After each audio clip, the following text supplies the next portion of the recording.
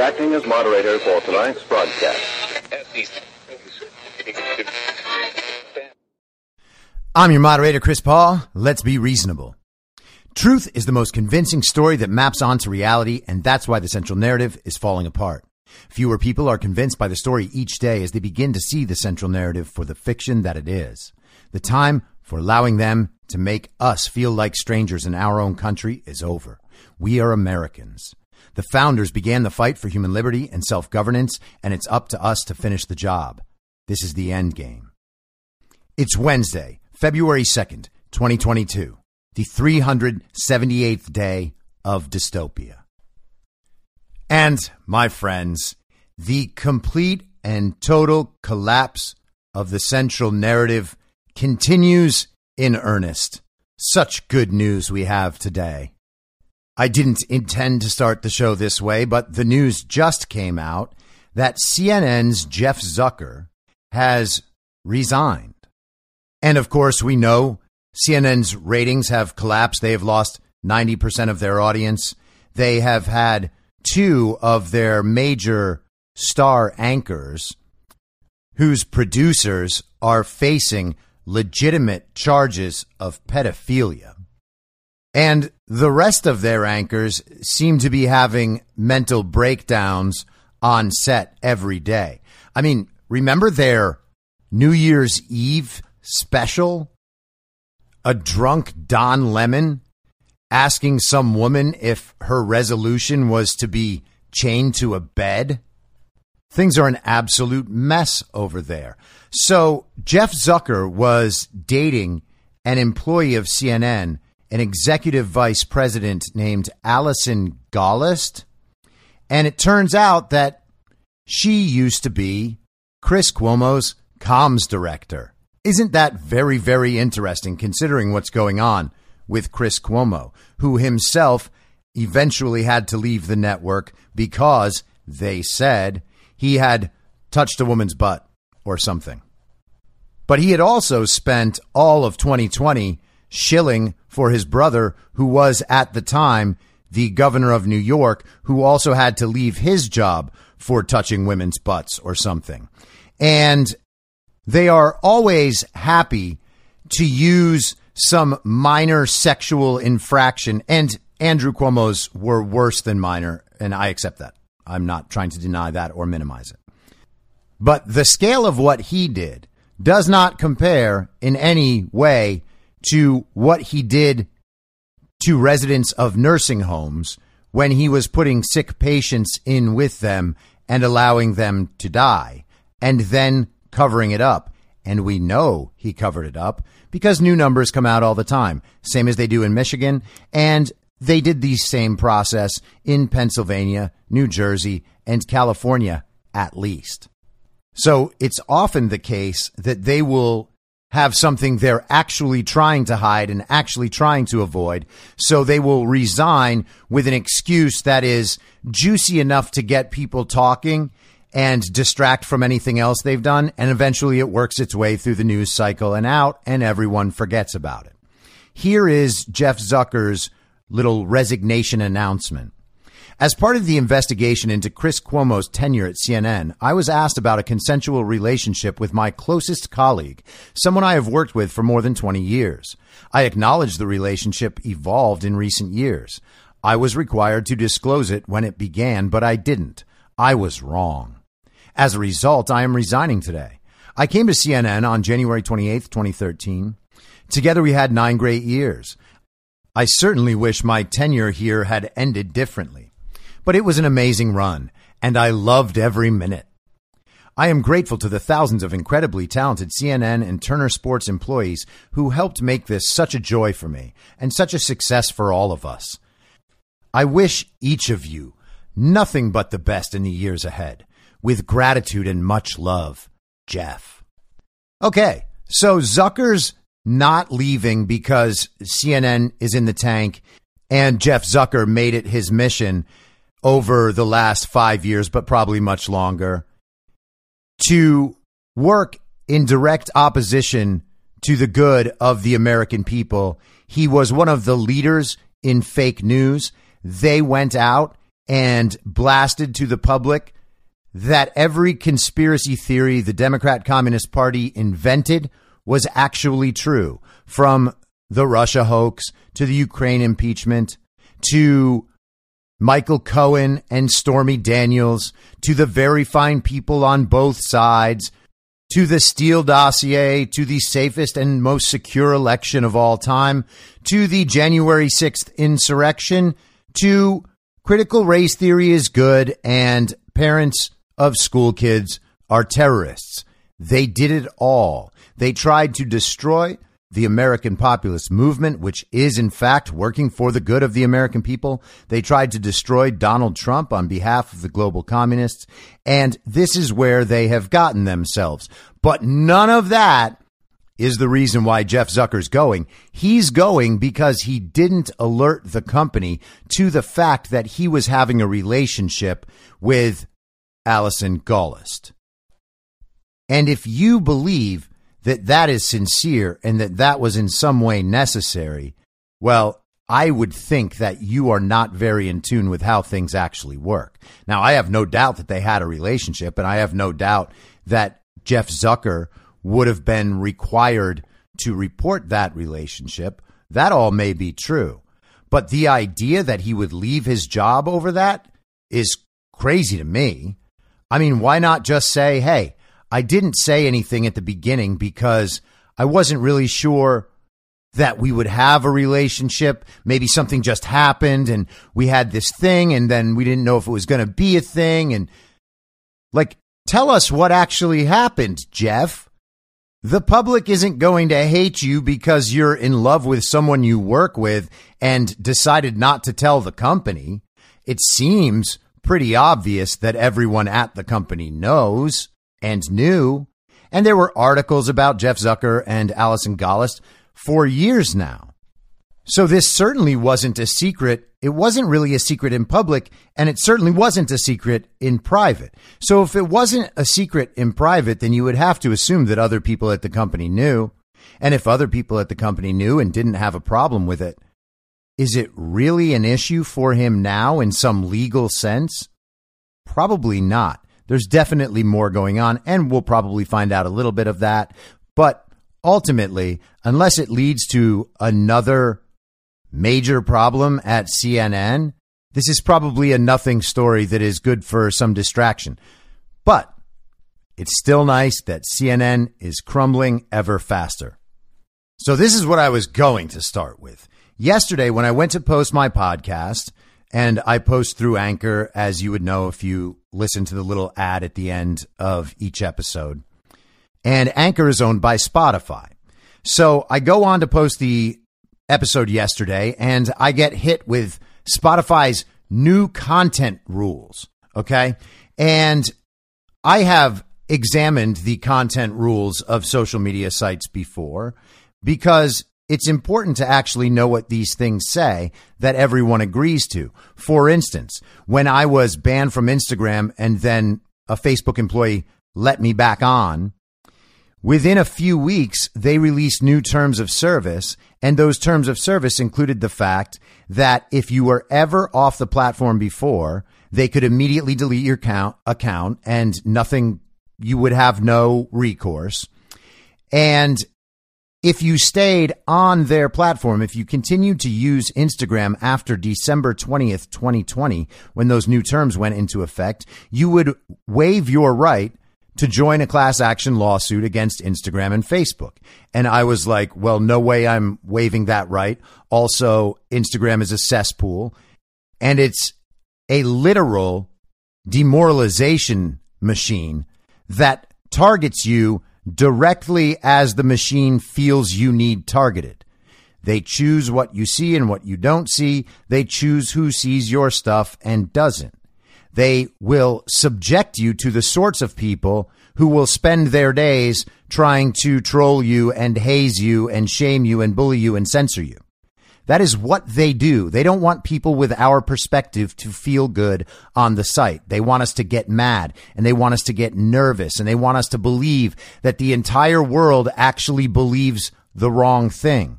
But that's not true. We represent a vast majority, and you have to understand that. Understand that the distortion of perception is real, and you are doing it to yourself when you are on legacy social media platforms. That is what they exist for. But anyway, I have kind of taken to reading terms of service when I can tell that what they're saying is, hey, we're going to censor you more. Okay, so I look through their new terms, and they have a section called dangerous content. Spotify is home to communities where people can create, express themselves, listen, share, learn, and be inspired. Don't promote violence, incite hatred, harass, or engage in any other behavior that may place people at risk of serious physical harm or death. And I'm like, okay, but that's not really what's happening. This doesn't apply to me at all, right?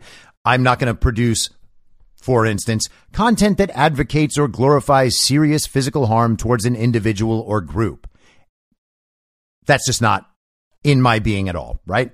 Content that targets an individual or identifiable group for harassment or related abuse.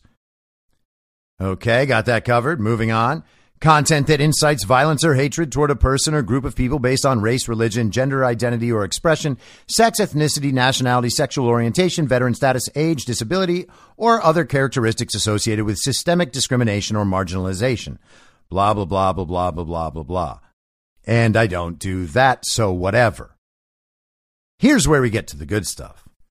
Content that promotes dangerous, false, or dangerous, deceptive that may cause offline harm or poses a direct threat to public health includes, but may not be limited to, asserting that AIDS, COVID-19, cancer, or other serious life-threatening diseases are a hoax or not real.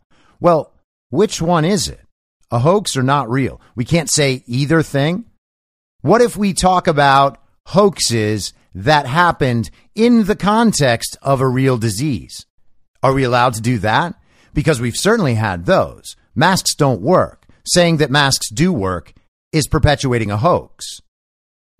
Encouraging the consumption of bleach products to cure various illnesses and diseases.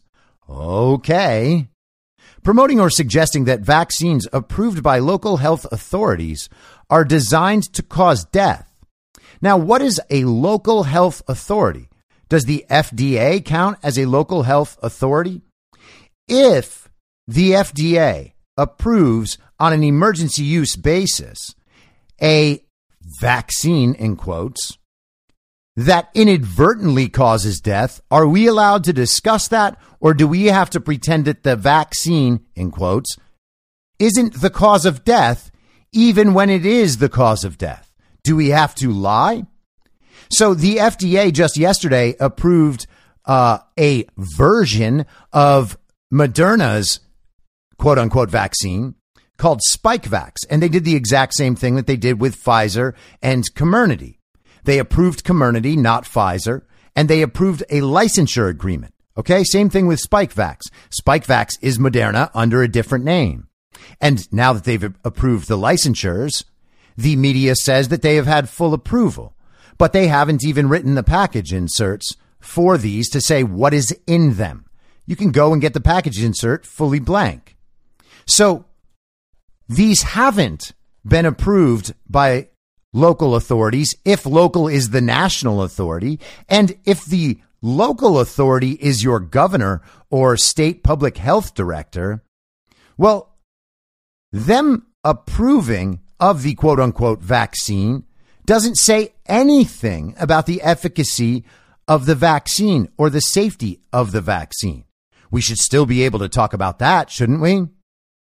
So if the vaccine causes death inadvertently, is it okay to talk about that? It's only a problem if we say the vaccine was designed to cause death. Is it okay to say that COVID was created in a lab in Wuhan, as we know it to be, and it was created as part of a dual-use research of concern project, which means it was created to try to fix something in the world, for sure, but it was also part of a bioweapons program. That is also a fact. If something is killing a large amount of people inadvertently and doing permanent, irreversible damage to people's immune systems on a large scale, inadvertently, are we allowed to talk about that? And if local health authorities know that and continue to push the vaccine, in quotes, what are we supposed to make of that? I wonder where Spotify stands on this. These are just questions that I'm asking. I would like to fully understand the terms of service before they censor me and ban my show. Encouraging people to purposefully get infected with COVID-19 in order to build immunity to it. For example, promoting or hosting coronavirus parties. Well, I certainly have never talked about that. Maybe some podcast hosts out there think that that's a good idea. Fine.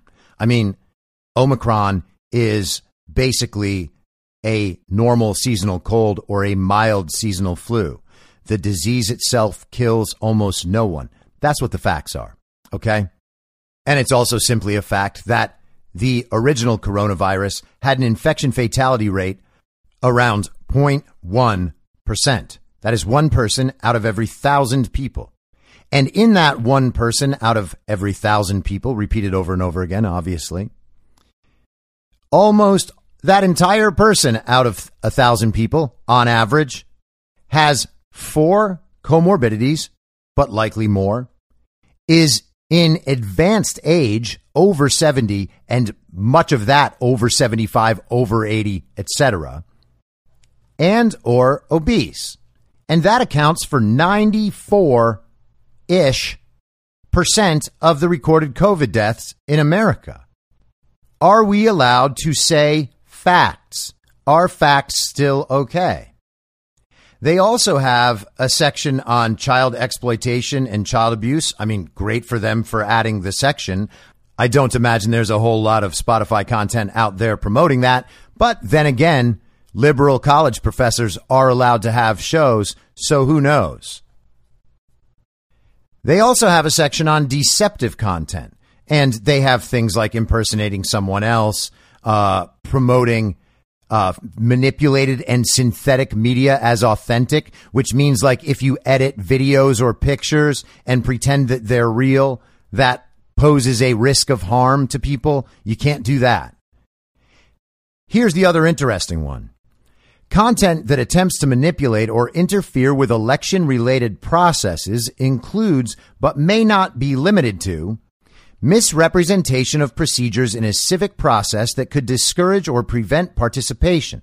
Now, this always catches my attention because, as I've talked about before on this show, Judicial Watch FOIA'd some records from the California Secretary of State's office last year.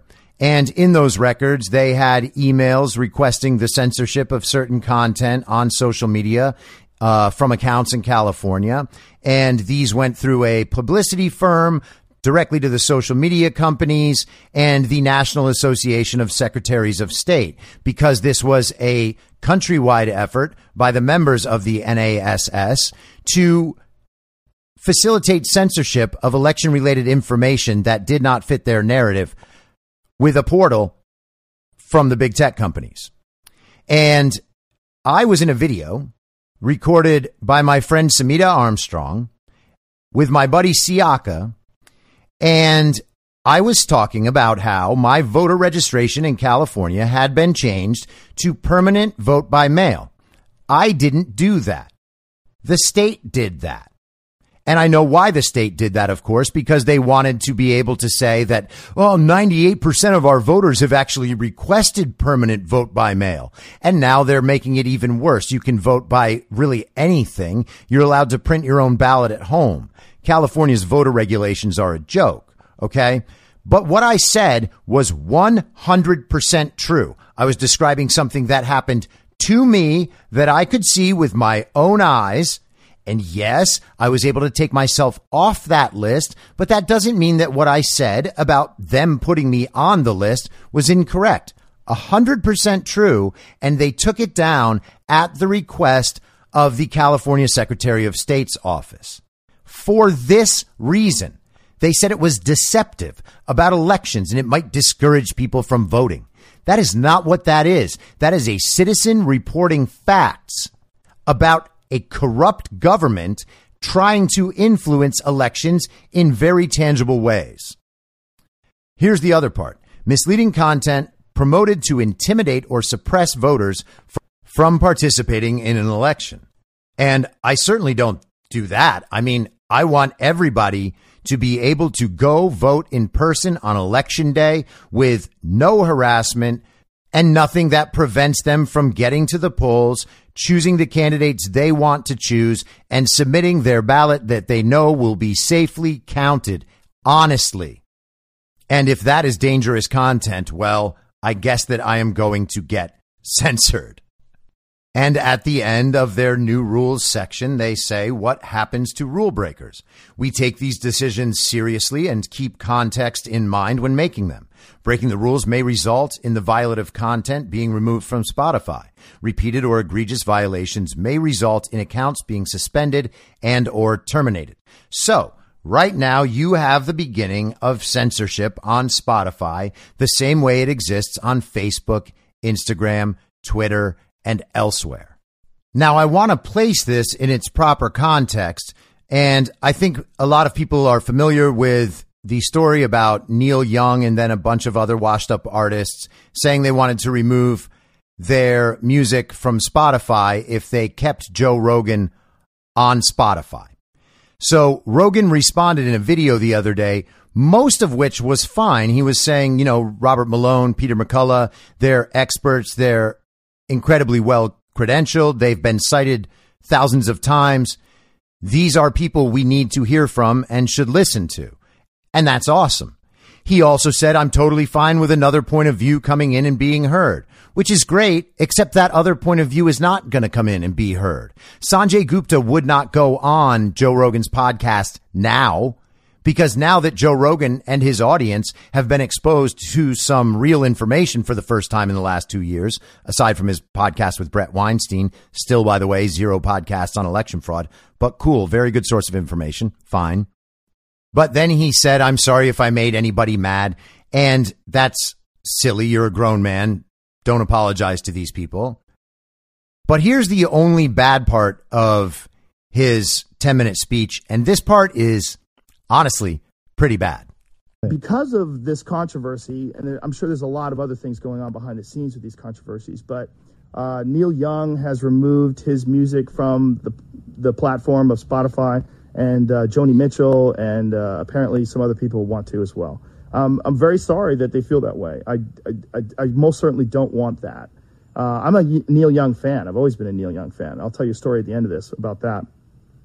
One of the things that Spotify wants to do that I agree with is that at the beginning of these controversial podcasts, like specifically ones about COVID, is to put a disclaimer and say that you should speak with your physician and that these people and the opinions that they express are contrary to the opinions of the consensus of experts, which I think is very important.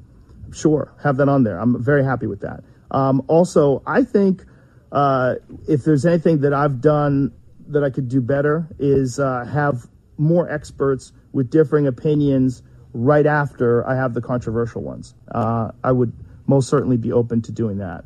And I would like to talk to some people that have differing opinions on those podcasts in the future. So Rogan is okay with a disclaimer at the beginning of the podcast. And that's fine. That's one thing. That's not what Spotify's new rules just said, and I went through them with you. But the problem in what he said was that the other part of that disclaimer is that the opinions being expressed do not comport with the consensus of experts. That first of all assumes there is a consensus of experts, and it second of all assumes that their experts who have formed this consensus are the people who are right. And so this other opinion, well, this exists outside the mainstream. And listen, I am totally open to the argument that that sort of thing will backfire in their faces massively, right? People want to hear the other opinion at this point. People don't even need to hear the other opinion at this point to know that the central narrative is completely wrong, because they see nothing but insane people calling everybody racist and bigots to try to explain why their COVID narrative is right. It doesn't make any sense. And normal people can pick up on this. You don't have to follow it every day. You have to be somewhat in tune with the idea that there are people who lie, and you should be able to spot them as an adult with a full-size functional adult brain. But there's no consensus forming around the CDC position or the Fauci position or the public health community's position or the CCP university's position spoken through our own American college professors.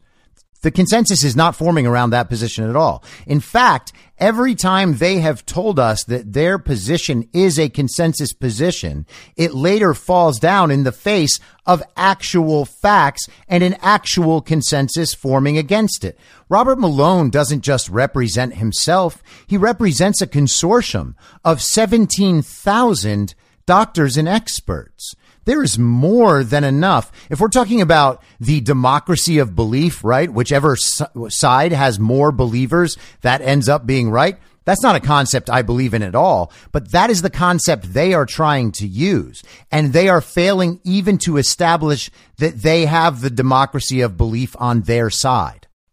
And so let's think back about how this started, because I did an episode on this a few weeks ago, probably one of the first episodes after I returned in the new year and started the Endgame, moving away from High Noon. One of those first episodes, I talked about the censorship narrative that they're trying to drum up, right? Joe Biden went out and mumbled about how podcasts are very dangerous and that some of this content needs to be removed from these shows and blah, blah, blah. It didn't make sense because Joe Biden has no idea what he's talking about, but he was going after that. The next day, a study from the Communist Brookings Institution came out saying that they had studied podcasts from late in 2020, like War Room with Steve Bannon and Alex Jones and some other stuff. And they counted up the mentions of election disinformation. And they decided that this was a factor in what made the very violent insurrection so very violent. And then the media picks that up and runs with it. They talk about this very important study from the Communist Brookings Institution and how this shows that we do have this real problem with disinformation in the podcast world. Then Jen Psaki gets questions about it and rolls the narrative over for one more day. And then we get a very, very organic pressure campaign from Neil Young's wife, Daryl Hannah, grabbing his phone and tweeting that Spotify needs to take down his whole catalog if they're going to keep Joe Rogan's up. And then we have Joni Mitchell. And I guess somebody said Barry Manilow didn't actually join it. It's hard to tell which of the completely washed up artists are joining this thing and which are only rumored to be joining it. So some people joined that. And then Rogan gets a call from Spotify. Clearly, he alluded to talking to Spotify. He comes out and he makes his video trying to soften the whole thing, tamp down the effort to get Joe Rogan canceled. And by the way, no one is more uncancelable than Joe Rogan, unless he has like the darkest shit ever in his past that he's been hiding all these many years. And I don't think he does have that. I am not trying to knock Joe Rogan's character here. I don't think he has that. But unless he has some shit like that, Joe Rogan is thoroughly uncancelable. Spotify could end their contract with him. He could get out of that. And unless there's some crazy non-compete clause that I'm unaware of, that everybody obviously would be unaware of because we haven't seen his contract, he could immediately move to Rumble or another platform the next day. and all of his audience would follow him there. All of his audience followed him from YouTube to Spotify. We've already seen it work. Joe Rogan is the most uncancelable person out there. He commands an audience of 10 plus million people every episode. He needs to be the biggest free speech advocate of all time because he's the one who gets to continue to speak no matter what, unless he accepts the censorship. So Rogan makes his announcement. Spotify puts out their new rules, which Joe Rogan has essentially given his stamp of approval to. I'm not sure if he read them. Maybe he talked to his contact at Spotify and they told him, hey, we're just going to put a disclaimer on the beginning of shows and that's going to be it. Did Joe Rogan read the new rules? I have no idea. But they wouldn't apply to him anyway because he's got a $100 million contract. So what this really does is facilitate the censorship of lesser known voices, who are the ones actually making an impact. And I know that the McCullough episode and the Malone episode had a giant impact. But he could have found both of those two people a year and a half earlier, and we could have skipped this whole charade. But he didn't. So he's apologized. Spotify makes their new rules. And then yesterday in the White House press room, this happens. Last week, the Surgeon General also was asked on MSNBC about Joe Rogan's vaccine comments on Spotify, and he said that tech companies have an important role to play in stopping misinformation because they are the predominant places where misinformation spreads. Spotify is putting out advisory warnings on episodes that have to do with COVID-19. Does the White House and the administration think this is a satisfactory step, or do you think that companies like Spotify should go further than just putting a label on there to say, hey, go do your own, check this out. There's more research you can look at, scientific research regarding COVID. Sure. Well, last July, you probably know, but the Surgeon General also took the unprecedented step to issue an advisory on the risk of misinformation in public health, which is a very significant step. And amid that, he talked about the role social media platforms have. So our hope is that all major tech platforms and all major news sources, for that matter, be responsible and be vigilant to ensure the American people have access to accurate information on something as significant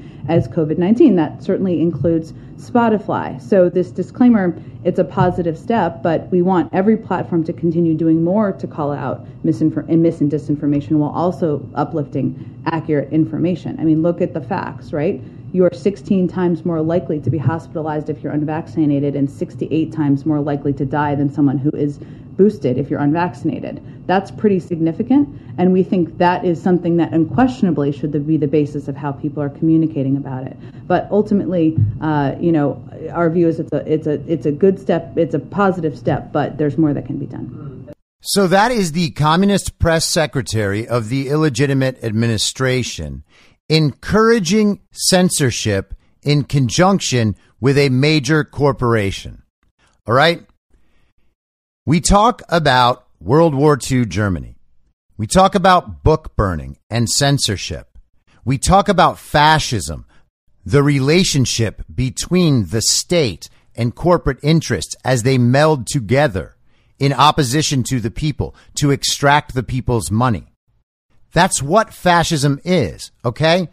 We have the press secretary for an illegitimate state leader requesting that corporations further censor the people because only their narrative can get out. And now that study that she continues to cite about the effectiveness of vaccines and how they reduce death is utterly absurd. It's a CDC study she's talking about. The CDC can basically make up whatever they want, and it doesn't get peer reviewed. Everybody tears them apart, but it doesn't matter because it carries the imprimatur of the CDC, and all the child brains think, oh, the CDC has to tell us the truth. They can get all the truth. They can just pull it right out of the world. They just stick their hands up in the sky, and soon the electricity of the truth just feeds into the body of the CDC, and then the CDC turns around like a breakdancer and just shoots it right out in one glowing ball that hits you from across the dance floor. And all of a sudden, truth has been made. The CDC is correct. And Jen Psaki then gets to demand censorship because they have the truth. The lie is dangerous, and we need to protect everybody. It has been determined that the best way to protect everybody is to reduce your ability to speak freely and share information. Sorry, it's for your own good. Now, historically, we have seen these things, this set of characteristics, as exactly what it is, because we know the historical examples. We know that there was censorship and book burning and fascism in World War II Axis power countries. We know that as a fact of history. But now we're supposed to deny it when we see it before our very eyes because there's cute little Instagram influencer Jen Psaki telling us. And there's old decent Joe as the illegitimate dictatorial power. And all the celebrities are on their side, right? And we know in World War II, they didn't make propaganda movies with famous actors. I mean, they did do that? Okay, so they did that too. Well, they've got all the science on their side. Oh, they were running medical experiments on people in World War II too? Oh, man. Well, I mean, at least we have free business. Like, look at all the stuff we buy. Oh, it's all from China. Oh, it's made in concentration camps. Oh, they call them factories, but the people can't leave. Okay, well, people jump out of the factories. They put suicide nets on the factories so that when people jumped out, they wouldn't actually die, and then they would just get taken right back into the building so that they could work more. Oh, yeah, no, those aren't. Oh, yeah, they are concentration camps. Oh, and then they have actual concentration camps in Xinjiang province where they have over 2 million Muslim Uyghurs there. They're trying to re-educate them out of their religion and belief system. The women are raped and sterilized. Their heads are shaven so that their hair can be sold to Western women as extensions. And the men are beaten and tortured. Wow. Yeah, it's nothing like World War II. Why would I ever come to that conclusion? And hey, while we're at it, ask yourself, what is the most vaccinated country on earth? What's the country you continue to hear about getting more shots? They're about to get their 4th one. Guess where it is? I'm not going to tell you. You got to guess. And speaking of slave labor, boom segue, the United States surpassed $30 trillion in our national debt yesterday. How do you pay off $30 trillion? Does anybody have a guess? Oh, here's the answer. You don't. So why would a group of people, let's say, go ahead and extend $30 trillion worth of debt to a country knowing that they would never have that debt paid off in return? What could you, let's say, own if the entire country was in debt? Slavery, let's say. But I mean, naturally, our government is choosing the level of taxation. So they're just going to be wise about what they choose so that the debt problem doesn't become the devastating economic crisis it absolutely will become. What is it called when a government who writes the rules of the tax code to make sure that they're not really taxing themselves, that they can enrich themselves and then pay some level of taxes? They write the code so that corporations can skirt their way around taxes, so that philanthropical organizations and NGOs can avoid taxes. What do they call it when the government has hundreds of millions of people working to pay off a debt that they didn't create? And what is it when there's no way out of that condition unless you choose to comply completely and to the best of your talents and serve the state in whatever way it wants? Like, you can get rich, but can you ever get out of your condition in full? Can you ever be someone like LeBron James or Beyonce and speak out against the state? Not that you want to, because they pay you too much for that. But the answer ultimately is still no. They'll just wipe away everything they gave you, and you will be tossed back in the pile with the rest of the people who have to actually work all the time to pay off those debts. And so what then would you call it if you could never get out of your position and your children could never get out of their position and your children's children would be destined to a life in that position as well? Well, all of that, aside from our perception of freedom, sounds an awful lot like slavery. But I know. The whips aren't out yet. And hey, we're not talking about only black people here. So what is it? Racist to consider that other people with other types of skin might also be eligible to be slaves as they were throughout history? No, let's not even think about that. But surely the elites would never try to enslave the world as they have done throughout virtually all of human history. They would never do that. I mean, yes, they have a veritable slave trade being run on the southern border right now, courtesy of the fake president Joe Biden, in conjunction with the Mexican cartels, who are also, by the way, bringing in Chinese fentanyl to America. And fentanyl kind of kills a lot of people, but they would never do anything like that. I mean, surely they're not going to come for us. And our uniparty politicians would never want to create all of this debt on purpose for that reason, even though there's $30 trillion of it right now and none of them seem to care while they amass further power. But hey, apparently we're going to have $200 billion more infrastructure. So hooray. And hey, what do I know? I'm a conspiracy theorist. This is from the Washington Examiner today. Biden in worst president ever territory. This is Paul Bedard, who's usually better than most of the Washington Examiner establishment communists. Yup, President Biden has finally gone there, battered by horrible approval ratings, and just today whacked in a Gallup survey showing that voter satisfaction has hit a gloomy new low. Biden, in just a year, is being kicked to the side of the road by voters. Or, as Rasmussen Reports said in its latest analysis, most voters think President Joe Biden is one of the worst to ever hold office and rank him below his two immediate predecessors in the White House. In 3 questions, Rasmussen asked voters about Biden, former President Donald Trump, and former President Barack Obama. They were asked if each will be remembered as the best, worst, or just average. For Obama, 34% said one of the best ever. 33% said one of the worst ever, and 30% said about average. For Donald Trump, 41% said he was among the best ever, 43% among the worst ever, and 12% about average. So very divided on that. For Biden, only 15% said that Biden would be one of the best presidents ever, and those people are utterly insane.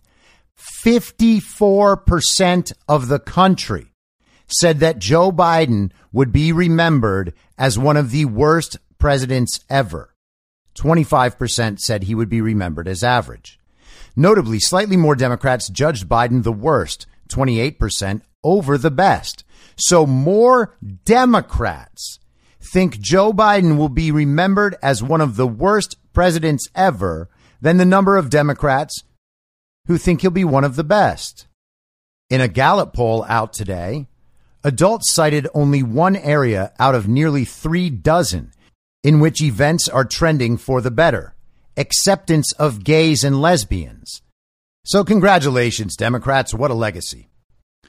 Collectively, satisfaction at the start of 2022 in a variety of areas is about as bad as it's been in 2 decades of Gallup measurement, said the gloomy analysis. All of that is pretty amazing for the most popular president in history, the most votes of all time.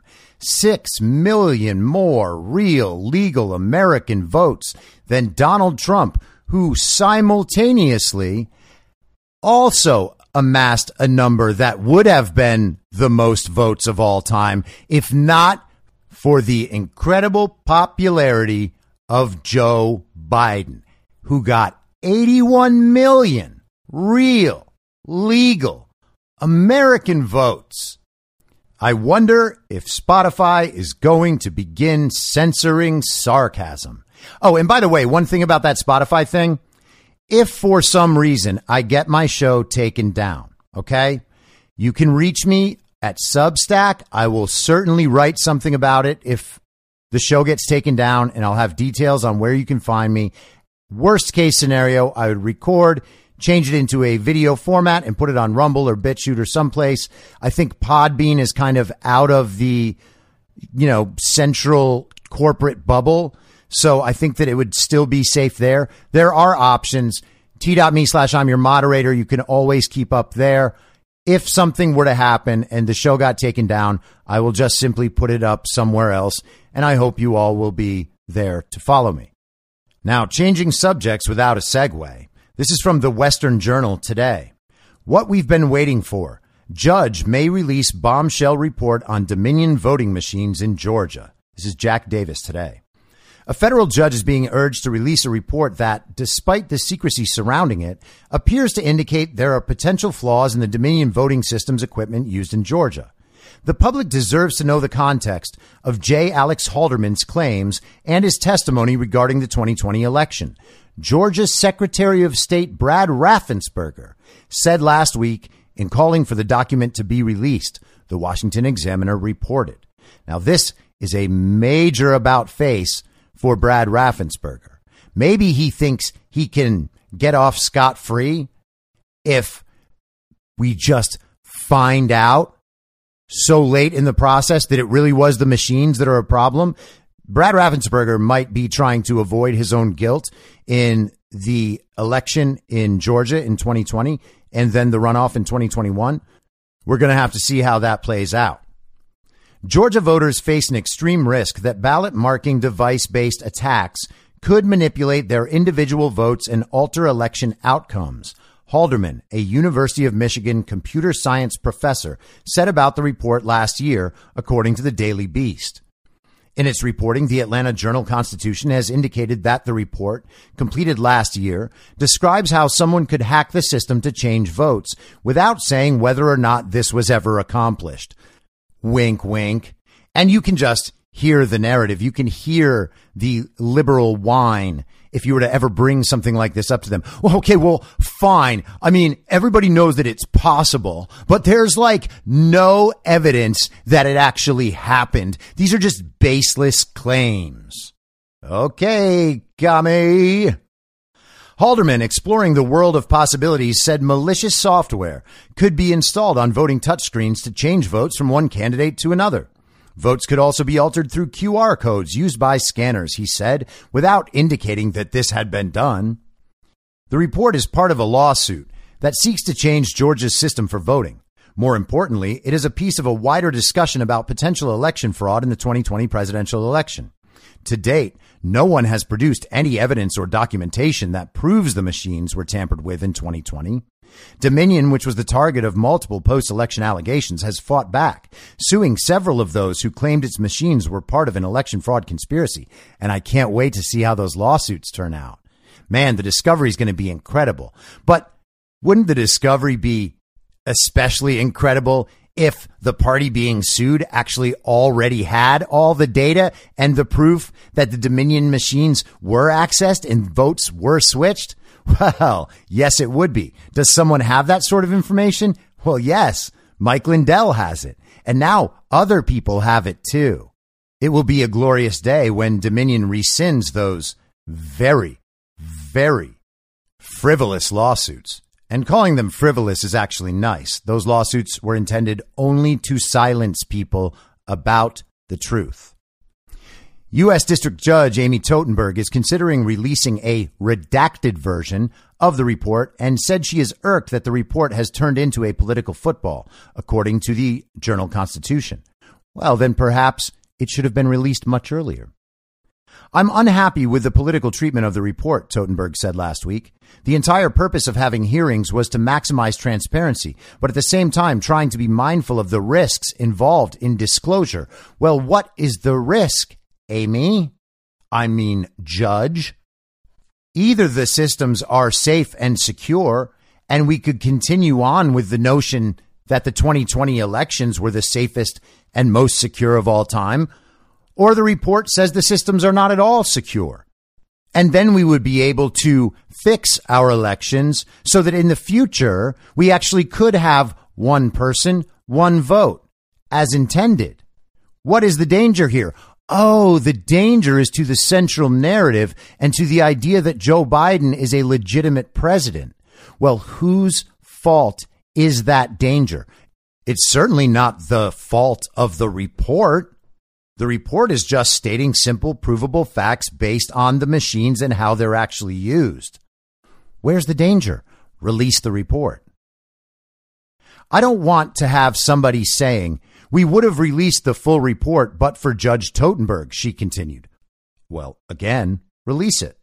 On Monday, Totenberg asked Georgia election officials and plaintiffs suing over election security to outline by Wednesday, that's today, how they believe the report should be released according to the Journal-Constitution. I want people to understand the general concerns without giving anyone a roadmap to hacking or intruding on the system or manipulating it, Totenberg said. Well, she's read the report.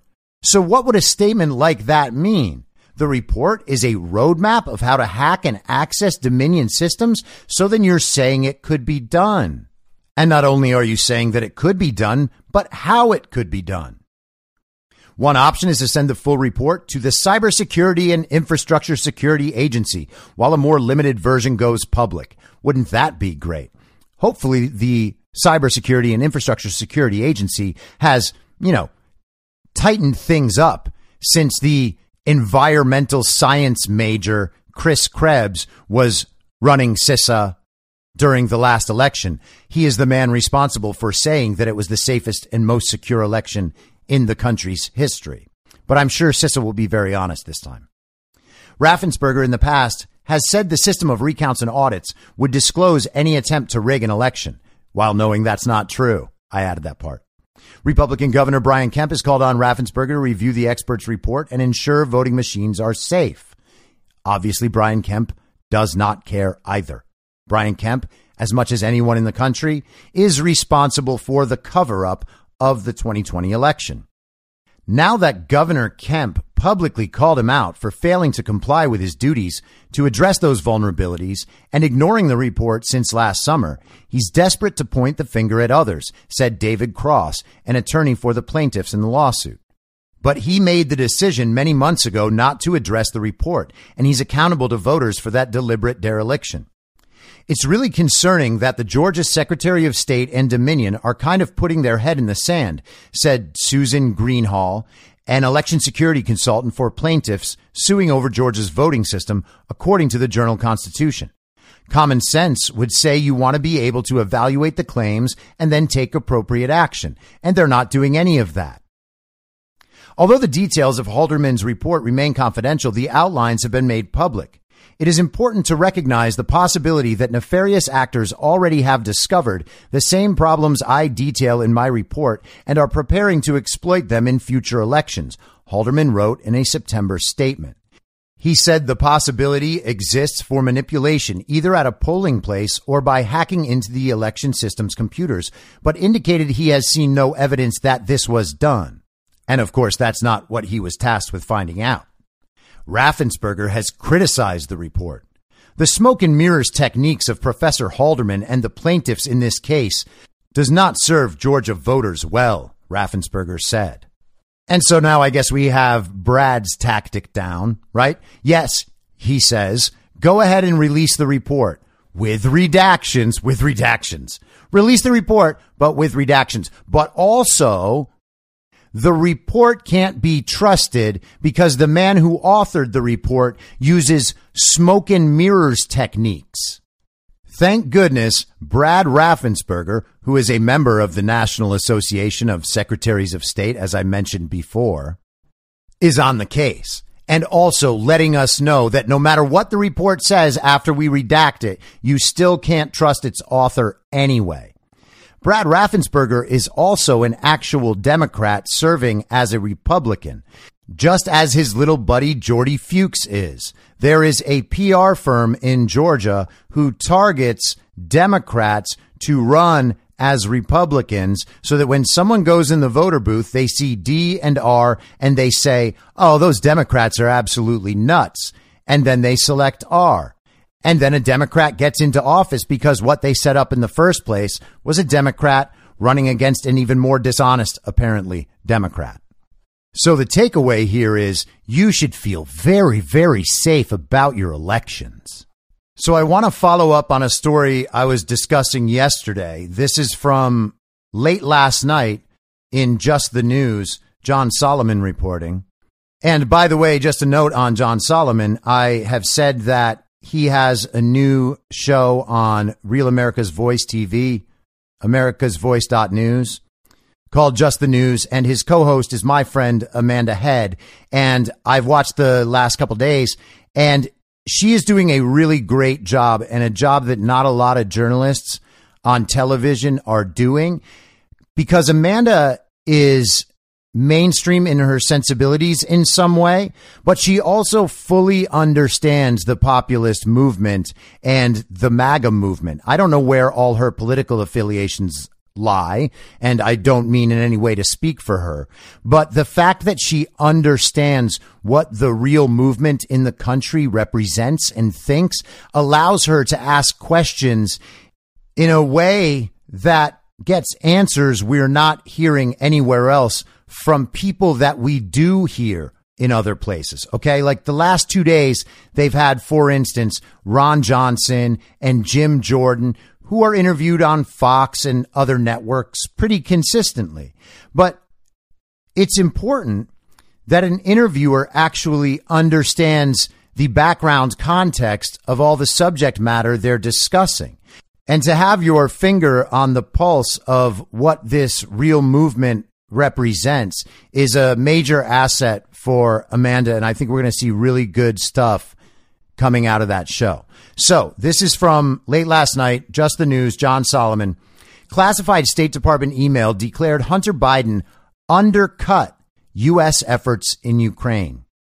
In an email kept from public view for more than 5 years, a top U.S. State Department official in Kiev wrote to Washington superiors at the end of the Obama-Biden administration that Hunter Biden's business dealings in Ukraine undercut U.S. efforts to fight corruption in the former Soviet republic. And undercut is a quote. The email obtained by Just the News was written on November 22nd, 2016 by former U.S. Embassy official George Kent, one of the Democrats' star witnesses in their first effort to impeach former President Donald Trump. It was classified confidential, the lowest level of secrecy, by then U.S. Ambassador to Kiev Marie Yovanovitch, another of the Democrats' impeachment witnesses, and was not produced as evidence to House lawmakers during impeachment. Contrary to federal law, the State Department failed to acknowledge the existence of the document to the court or to Just the News in its multiple Freedom of Information Act lawsuits against the State Department seeking records on Hunter and Joe Biden's dealings in Ukraine. So once again, like yesterday, we have evidence that the Democrat Communist Party trying to impeach President Donald Trump over a phone call withheld evidence from an impeachment hearing. And isn't it amazing that all their impeachment witnesses are tied together in all of this? It almost, not quite, I know, not quite, but it almost seems like there was some sort of conspiracy to impeach Donald Trump. How strange. I'm probably wrong. Most importantly, the email's stark message directly conflicts with the narrative the mainstream media, State Department witnesses, and Democratic congressmen gave the public 2 years ago when they insisted Hunter Biden's lucrative job with the allegedly corrupt Ukrainian gas company Burisma Holdings, while creating the appearance of a conflict of interest, had no impact on U.S. efforts to fight corruption in that country. The real issue to my mind was that someone in Washington needed to engage VP Biden quietly and say that his son Hunter's presence on the Burisma board undercut the anti-corruption message the VP and we were advancing in Ukraine, Kent wrote multiple high-ranking officials in the State Department in Washington. The recipients of the email included Jorgen K. Andrews, then the Deputy Assistant Secretary of State in the Bureau of International Narcotics and Law Enforcement Affairs. Why was he connected? Kent's email described an intense pressure campaign by advocates for Burisma, including a former U.S. ambassador, to rehabilitate the Ukrainian company's corrupt reputation and get Ukrainian prosecutors to drop their criminal investigations of the company. Kent even relayed to higher-ups that he had confirmed with Ukrainian prosecutors that Burisma officials had paid a $7 million bribe to make one of the cases against the company disappear. The bribe was allegedly paid at a time when Hunter Biden was serving on the Burisma board, a job that landed his firm more than $3 million from the Ukrainian energy company. Kent explained to the officials in Washington that Burisma's long reputation for alleged corruption and anecdotes like the bribe were one of the main reasons Hunter Biden's affiliation with the company proved harmful to U.S. efforts to fight Ukrainian corruption. Ukrainians heard one message from us, Kent wrote, and then saw another set of behavior, with the Biden family's association with a known corrupt figure whose company was known for not playing by the rules in the oil and gas sector. You can read Kent's email. There is a link in the Just the News article. The email chain also showed that state officials were acutely aware that Hunter Biden had an affiliation with an American business partner also accused and eventually convicted of corruption. I should note that there were two American members of the Burisma board, Hunter Biden and Devin Archer. Another state official on the email chain wrote Kent and Andrews. Archer was recently indicted in a federal fraud case, and it seems like Devin Archer must have taken the fall. Maybe there was a promise of a Joe Biden pardon, I wonder. If not, maybe he wants to be more honest than he was in the past about the dealings of Joe and Hunter Biden in Ukraine, and maybe he already has. Ohio GOP Representative Jim Jordan, the ranking member on the House Government Oversight and Reform Committee, played a key role in defending President Trump in the 2019-2020 Ukraine impeachment scandal. He told Just the News Tuesday night that lawmakers and Trump's defense team were not given the Kent email as best he could tell. This is frightening, Jordan told the new Just the News television show on Real America's Voice Network. And the fact that we didn't have this information during the impeachment, I think, is maybe the biggest concern. I mean, the president of the United States is defending himself from a ridiculous impeachment process that the Democrats bring on him, where he wasn't allowed to be in the depositions, wasn't allowed to have his counsel there. And now we find out wasn't allowed to have information that he's entitled to have to put on his defense. I mean, frankly, we Republicans who were in the rooms in that bunker in the basement of the Capitol, we'd have liked to have this information that you just described and other information that wasn't available to us as well that you've written about. State Department officials did not immediately respond to requests for comment Tuesday about the memo. Alan Dershowitz, the famed Harvard law professor who was a member of Trump's impeachment defense team, said the withholding of Kent's email and other evidence Just the News reported earlier this week was a very serious constitutional violation of what is known as the Brady Rule, requiring all potentially exculpatory evidence be turned over to defendants. The United States Supreme Court in the Brady decision ruled that when a defendant is on trial, the prosecutors cannot withhold evidence that could be exculpatory or in any way helpful to the defendant, Dershowitz said. And obviously that has to apply to impeachment proceedings even more so, he added.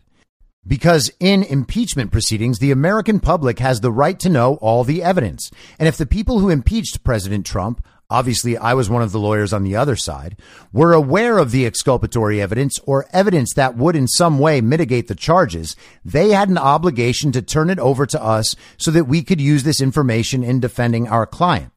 So what does it mean that the House impeachment managers like Jamie Raskin and Adam Schiff and then all of these witnesses had exculpatory information that they withheld, and in doing so did something illegal?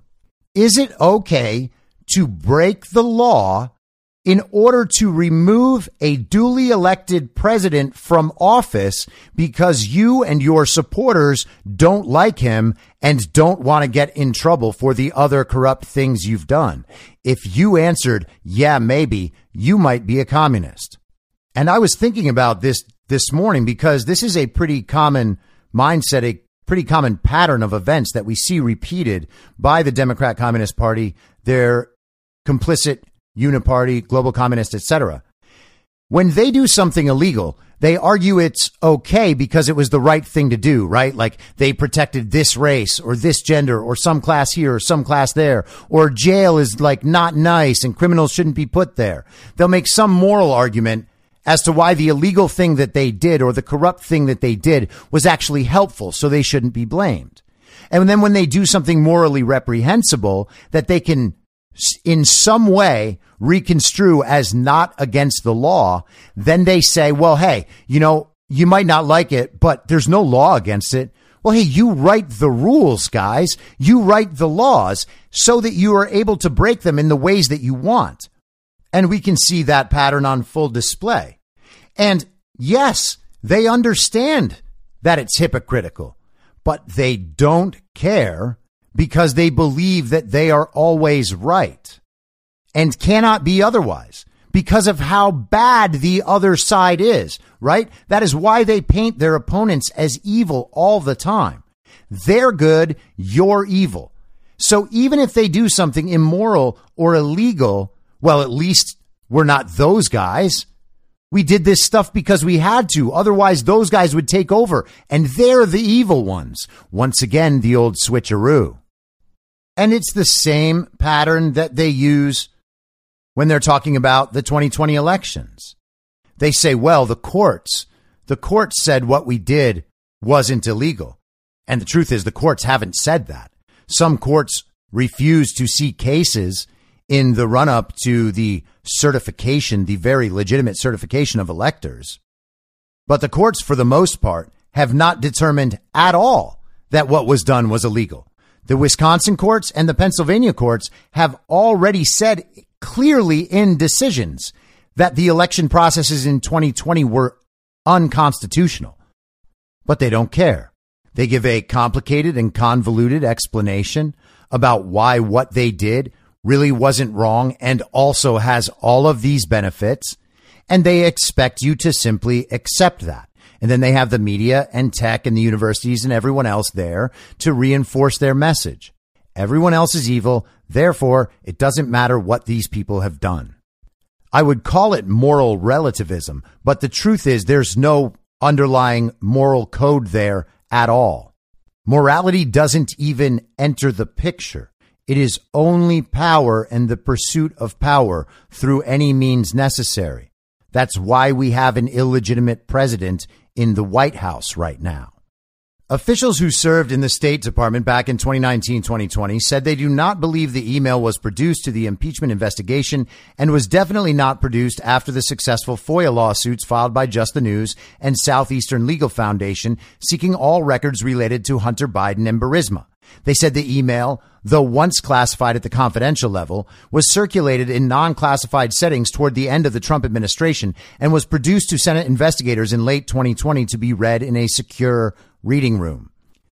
Kimberly Herman, the general counsel for the Southeastern Legal Foundation, said the Kent email was clearly responsive to the FOIA requests and should either have been produced to Just the News during litigation or identified on a privilege log as a document being withheld by the government. She vowed to seek penalties against the government.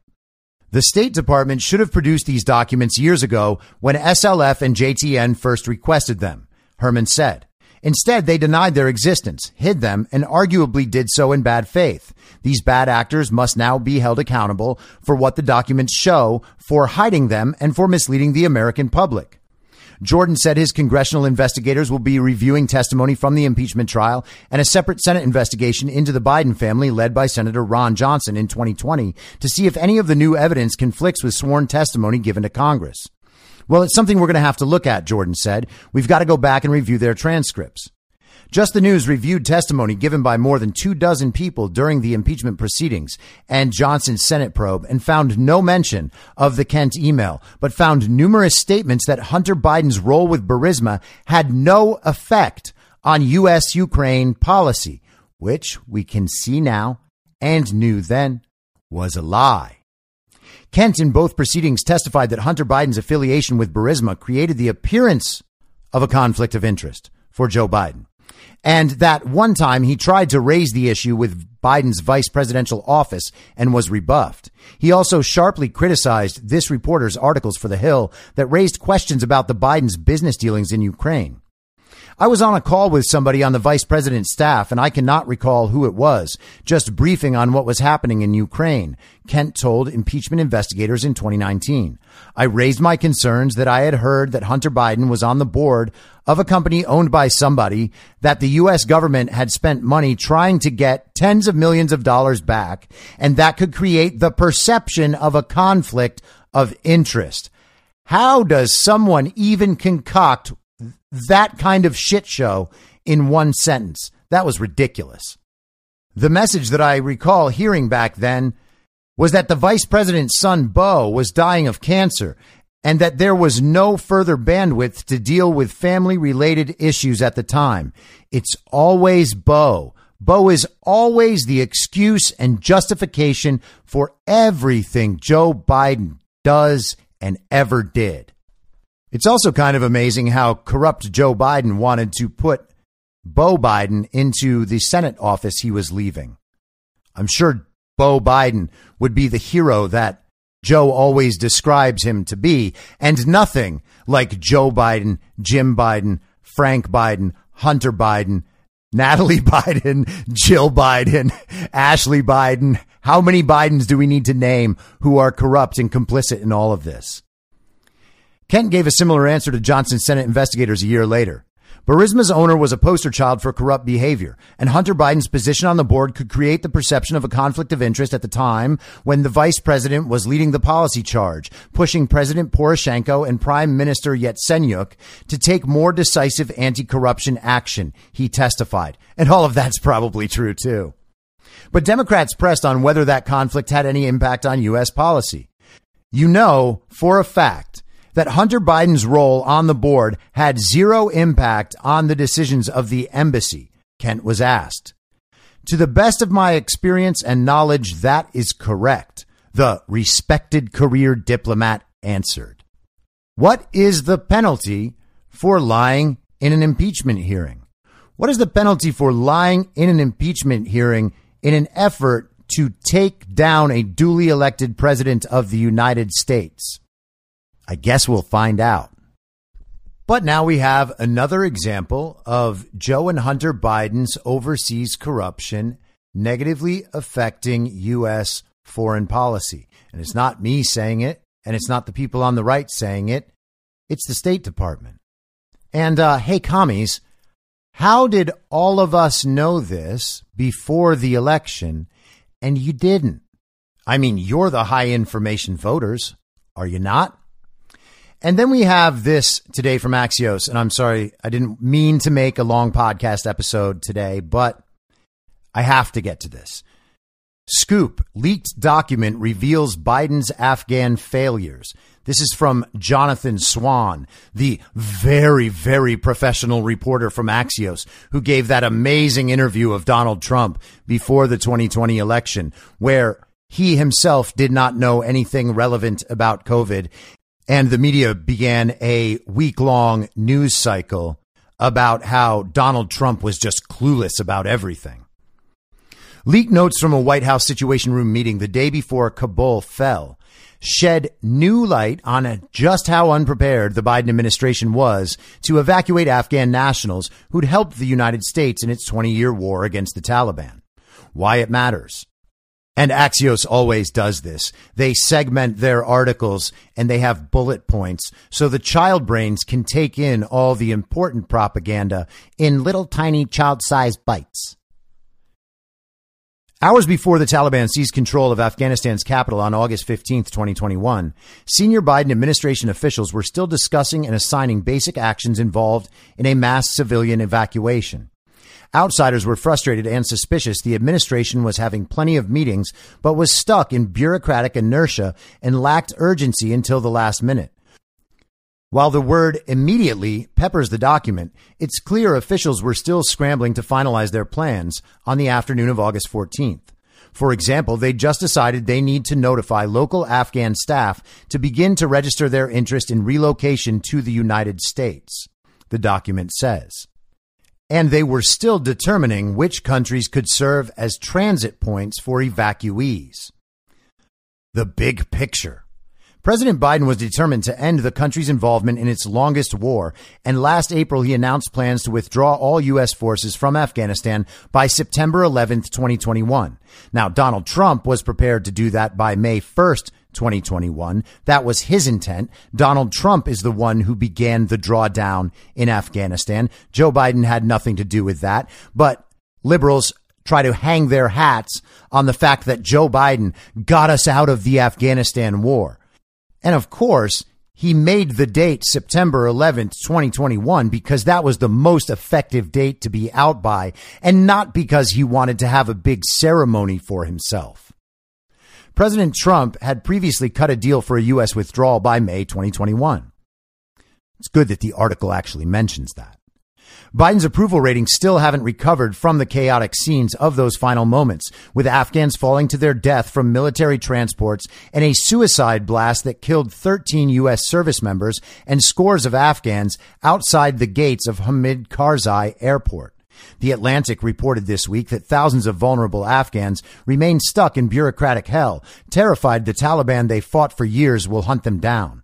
Later this month, Congress will name members to a bipartisan 12-person commission that will study the war and issue a report similar to the 9/11 Commission. And I'm sure that report will be just amazing. It's nice that they don't mention the fact that the CIA wrongly targeted a car full of civilians trying to leave and obliterated them with a drone on the side of the road. That's not the sort of thing that Axios' readers want to hear about. The details. Axios obtained the NSC's summary of conclusions for a meeting of the so-called Deputies Small Group. It assembles top aides to various cabinet members and usually lays the groundwork for deputies or principals' sessions or works out practical details for executing decisions already made by their bosses. The document regarded, quote, relocations out of Afghanistan. And the meeting was held from 3:30 to 4:30 p.m. on the afternoon of August 14th, Washington time. At that moment, Taliban fighters were descending upon Kabul. The meeting was chaired by National Security Council official Liz Sherwood Randall and included senior officials across multiple agencies, including General John Hyten, vice chairman of the Joint Chiefs of Staff. So that would be the man that works under Mark Milley. Between the lines. The meeting notes highlight how many crucial actions the Biden administration was deciding at the last minute, just hours before Kabul would fall and former Afghan President Ashraf Ghani would flee his palace in a helicopter. Action items decided in the meeting included: state will work to identify as many countries as possible to serve as transit points. Transit points need to be able to accommodate U.S. citizens, Afghan nationals, third country nationals, and other evacuees. Action. State. Immediately.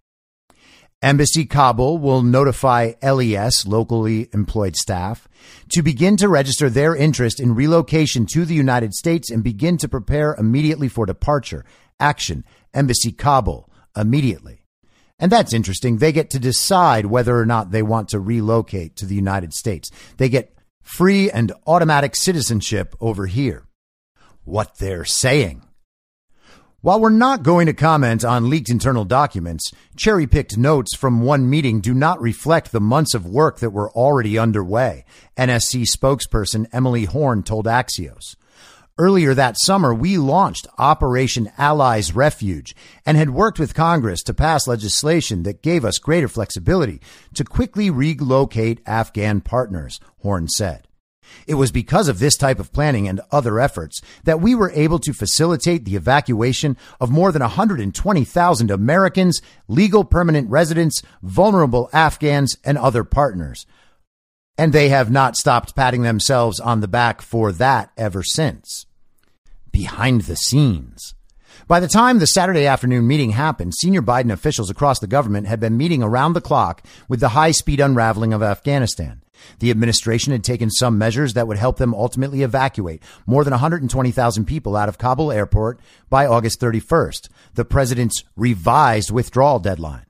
Amid chaos and death, the effort to remove both U.S. citizens and cooperative Afghan nationals was executed in partnership with allies and many desperate improvised efforts from the private sector and veterans groups. Oh, did Joe Biden's administration coordinate those? Oh, no? Got it. Troops were pre-positioned in the region so they could get quickly to Kabul airport to run the evacuation. The administration had accelerated the special immigrant visa approvals, and Biden officials had explored with other countries the possibilities of them serving as transit points for evacuees, which ultimately led to a network that hosted tens of thousands of Afghans waiting for processing, and also a whole bunch of other people. It's nice they had that secondary country to drop them into. Nonetheless, many of the key decisions hadn't been made on the eve of Kabul's fall. The president himself and his intelligence community overestimated the ability of Afghan military to defend their territory against the Taliban. And complicating the situation further, Ghani had personally pleaded with Biden not to do mass evacuations of Afghans earlier in the year. He feared it would signal a loss of faith in his government. And that has always got to be a priority. You gotta have faith in corrupt governments rather than look out for the best needs of the people. I'm surprised Joe Biden hasn't made Ghani an ambassador at this point. The bottom line. Many outside advisors were sounding the alarm as the Taliban swept through provincial capitals heading into August. I kept being told by people in the White House the thing they were most concerned about was the optics of a chaotic evacuation, said Matt Zeller, a former CIA officer who contacted administration officials in February 2021 about protecting Afghans who worked with the Americans. They treated us like we were Chicken Little. They didn't believe the sky was falling. On the 13th of July, we offered to work with them to help evacuate our partners, Zeller added. We all saw this disaster coming before the inevitable occurred. They didn't get back to us until August 15th, the day Kabul fell. Well, that's more than a whole month. Thank goodness the adults are back in the room, or who knows what could have happened. Mark Jacobson, deputy NATO representative in Afghanistan during the Obama administration, told Axios that so much planning, prioritizing, and addressing of key questions had not been completed, even as Kabul was about to fall, underscores the absence of adequate interagency planning. This is especially surprising given the depth of experience on Afghanistan and contingency operations at that table. You got that? So they had all the experts there, and still something got messed up. What could it have been? It's also interesting that the left-wing communist rag Axios that gives its child-brained audience the very real news, and by that I mean state media propaganda, in easy-to-swallow, bite-sized pieces, would still publish something so damaging to the fake president and his fake administration. Now, I think that we can all see that the fake regime is in free fall in every way imaginable. It might already be fait accompli that Joe Biden will be taken out in one way or another from office. I don't mean taken out like assassinated. And the timing of all this is particularly interesting because the Joe Biden and Hunter Biden corruption stories are coming in waves at this point, and Garrett Ziegler and Marco Polo have not even released their full report yet. They know what's coming, okay, because they know what's on the laptop. It's not that hard to get. And you would think if they were smart in the least, they would have had teams of people analyzing the entire laptop to let them know where all the vulnerabilities are so that they could respond. They are, after all, corrupt.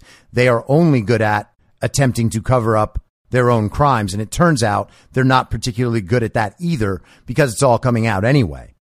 But just as I mentioned with the Cuomos and CNN earlier, they would rather distract you with a small problem to avoid dealing with the far more damaging problem. And you might say, well, Afghanistan is incredibly damaging to Joe Biden. And it might even be more damaging than the corruption stuff because the country has kind of already heard about the corruption stuff and new people really are not listening to those stories. I think that's wrong. But you also have to consider that maybe the person being protected here is not Joe Biden. Maybe what's being protected here is the entire system of corruption in the uniparty that could collapse bit by bit as the Biden corruption begins to spiderweb its way outward like a little crack in the windshield. The windshield has now been cracked. It is only going to get worse. And then when it does get worse, it starts touching Obama and the Clintons and the CIA and the FBI and Nancy Pelosi and all of the other corrupt officials in the U.S. government. That's what they're trying to avoid. And, of course, they won't avoid that either because nothing can stop what is coming at this point, okay? The information is out there. The stories are being told. People are listening with new ears because they are open to all of this now, because they have seen how the government has acted during the COVID stuff. They've seen the problems at the border. They've seen the problems in the economy. They know instinctively that something here is very, very wrong. And eventually, it's all going to be known, just as I have been saying for nearly 2 years. I'll be back tomorrow at the same reasonable time on the same reasonable podcast network. I don't have a network. Masks and lockdowns don't work. They lied to you about a pandemic, and Joe Biden will never be president. In my mind, that's the end game. Whether you're a total newbie to podcasting or even if you've had a show before like me, you know how intimidating it can be to start your show. The tech side especially can be daunting. That's why I'm so grateful Anchor exists. If you haven't heard about Anchor, it's the easiest way to make a podcast. They knock down all the barriers to entry. Let me explain. First off, it's free. I don't know how or why, but I'm happy about it. The platform's great. There are creation tools that allow you to record and edit your podcast right from your phone or computer. Anchor will distribute your podcast for you so it can be heard on Spotify, Apple Podcasts, and many more. I can't even begin to describe how much easier it was to get my show on all the major platforms this time than it was a few years ago. You can make money from your podcast with no minimum listenership. That's right. You build your show, you make money. It's everything you need to make a podcast in one place, and the company is committed to the success of its content creators. Go download the free Anchor app or go to anchor.fm to get started. Thanks for listening.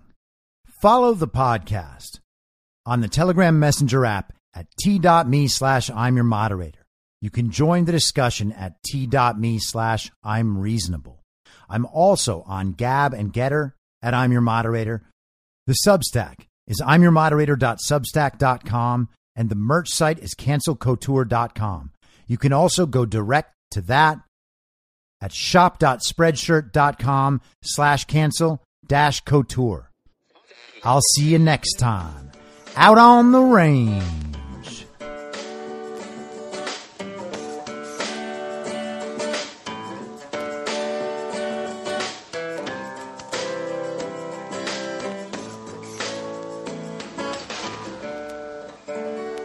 Acting as moderator for tonight's broadcast. It's high noon! In my mind, that's the end game. Thanks for listening. If you'd like to follow what I'm reading and thinking throughout the day, you can do that by downloading the Telegram Messenger app and going to t.me/I'm your moderator. On social media, you can follow me on Truth Social, Getter, and Gab at I'm your moderator. I also have channels on Rumble and BitChute. If you'd like to follow the writing, you can find me at imyourmoderator.substack.com. The merch site is cancelcouture.com or go direct shop.spreadshirt.com/cancel-couture. If you'd like to support the podcast financially, the best place to do that is Ko-Fi. Go to ko-fi.com/I'm your moderator. And all of these details will appear in the show notes with each episode. I'll see you soon down on the range.